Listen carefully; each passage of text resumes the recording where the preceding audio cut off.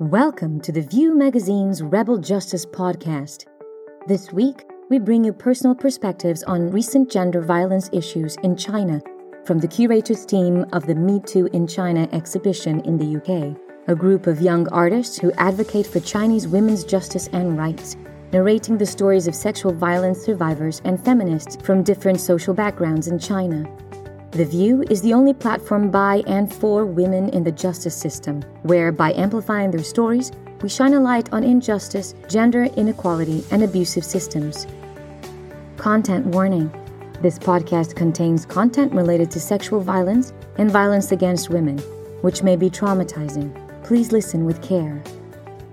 In recent news from Tangshan province in China, several women were beaten by a random man at a restaurant after rejecting a man's advances.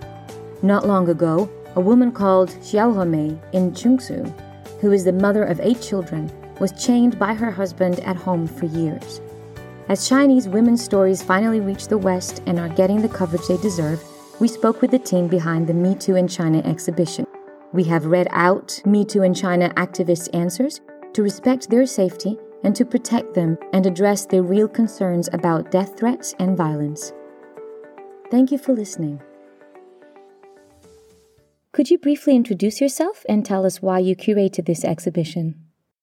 We are a group of young UK-based Chinese feminists who support the Me Too movement and Chinese feminism. We hope that by doing this exhibition in the UK, more people could know about endeavors of Chinese Me Too activists, and more transnational connections and support networks will be built. We also hope that those individuals and groups who are pushing the Chinese feminist movement forward can inspire more people so that this movement can persist. Rice Bunny, pronounced Me Too, is a nickname given to the Me Too campaign by Chinese social media users in Mandarin. A rice bunny is a white woman who is exclusively attracted to and prefers to date Asian men. Chinese women are meant to be docile and obedient, just like the rice bunny. However, your exhibition depicts the struggle of the bunny movement.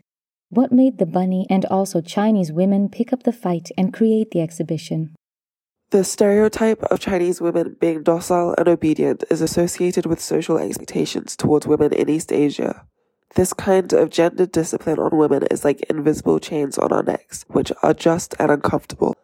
However, our shared experience of being women in this context, being the insulted, the invisible, the oppressed, the objectified, also connect us. It is because we can share this suffering and feel the pain of others that we are able to understand and stand up for each other.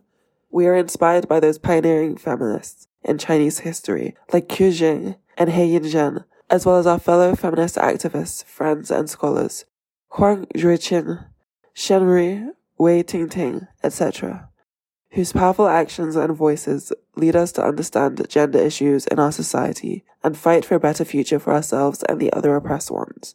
Beside the inspiration from other feminists, our activities against social injustice, our willingness to act on it, our awareness of the problems on gender issues, especially gender violence, sexual harassment, and rape being part of it, and our connections with other Chinese feminist groups who set up the exhibition elsewhere in the world, made us create the exhibition.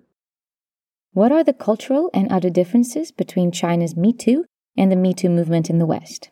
In China, Me Too activists have to face severe challenges because of censorship.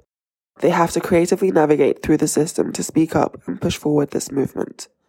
The first Me Too cases were reported in a university. Since then, universities have been an important battlefield in the Chinese Me Too movement.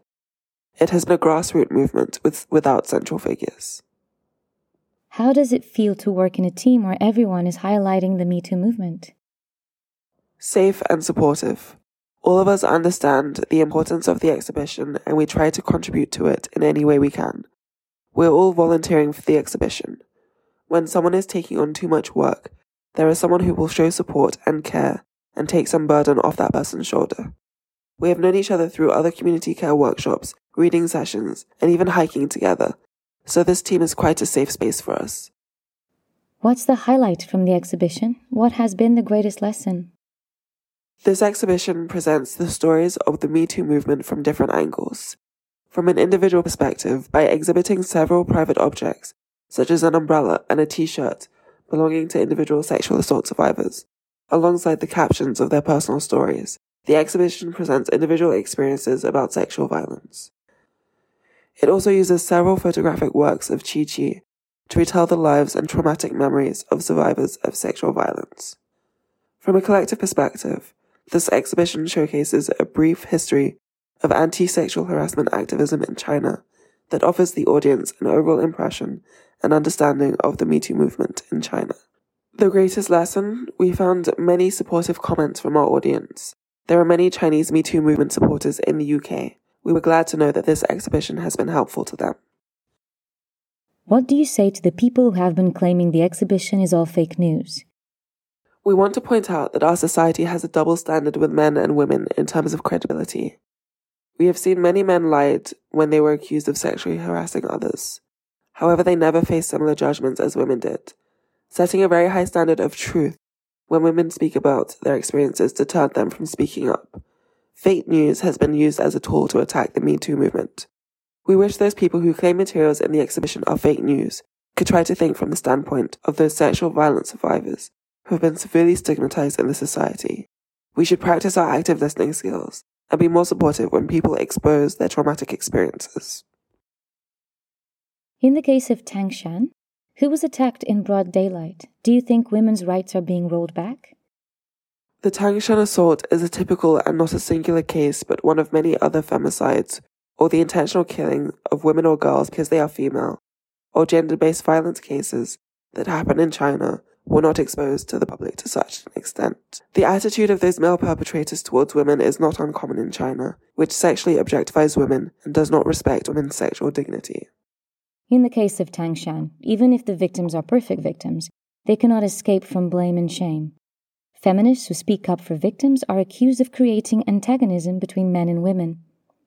What do you think of the stigmatization of feminism by misogynistic thinking in China? Those men in the Tangshan assault violently acted upon their misogynist attitudes towards women when they were rejected by a woman who they wanted to harass or even threaten to rape. The Tangshan assault and other gender-based violence are rooted in rape culture and misogynist beliefs in our society. And if these are not tackled and changed, we will never progress. After the assault happened, many feminists raised their voices and spoke up about the systemic gender-based violence behind the case, which educated more people on the systemic issues and the toxic cultural soil the violence is rooted in. Some people talked about what men could do to help with these gender issues, and others mentioned the importance of active bystander training, because there were some passive bystanders in Tangshan assault.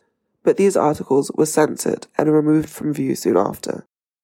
People used their wisdom, and some extracts from those articles have been circulating on the internet in different forms, be it picture or PDF. All these efforts Chinese feminists made are not meaningless, and Chinese women shared their anger and showed even more solidarity to each other about this cause. Women's rights were not rolled back, but the government failed to respond to the systemic gender issues in the Tangshan assault, and the censorship they put on the public discussions around this topic showed their ignorance and problems. There is no perfect victim. The discourse of perfect victim is shifting our attention from the violence itself and its deep-rooted problem of gender-based violence towards individual victims. Chinese feminists have been active and creatively started a campaign called There Is No Perfect Victim to fight back against the stigmatization of victims. This campaign has been successful in educating the public about rape culture and engaging more people joining the feminist movement. And this concludes our podcast for today. Here at The View, we oppose gender violence across the world where women's rights continue to be oppressed and where violence against women is reaching unprecedented levels. If you witness abuse or harassment, be an ally and call it out. Check out bystander training, but always remember to keep yourself safe too. Thank you to the women of Me Too China and for their bravery and reporting. They say sunlight is the best disinfectant. Through exposing and reporting acts of violence against women, we can help vaccinate against this new pandemic. Thank you to the producers Oliver Freebeg and Chloe Tayali for the voiceover of the Me Too activists. See below for more information on reported cases described in the podcast. To support The View, check out the links below. To subscribe to our quarterly magazine, donate or volunteer, check out our website. Thank you for listening.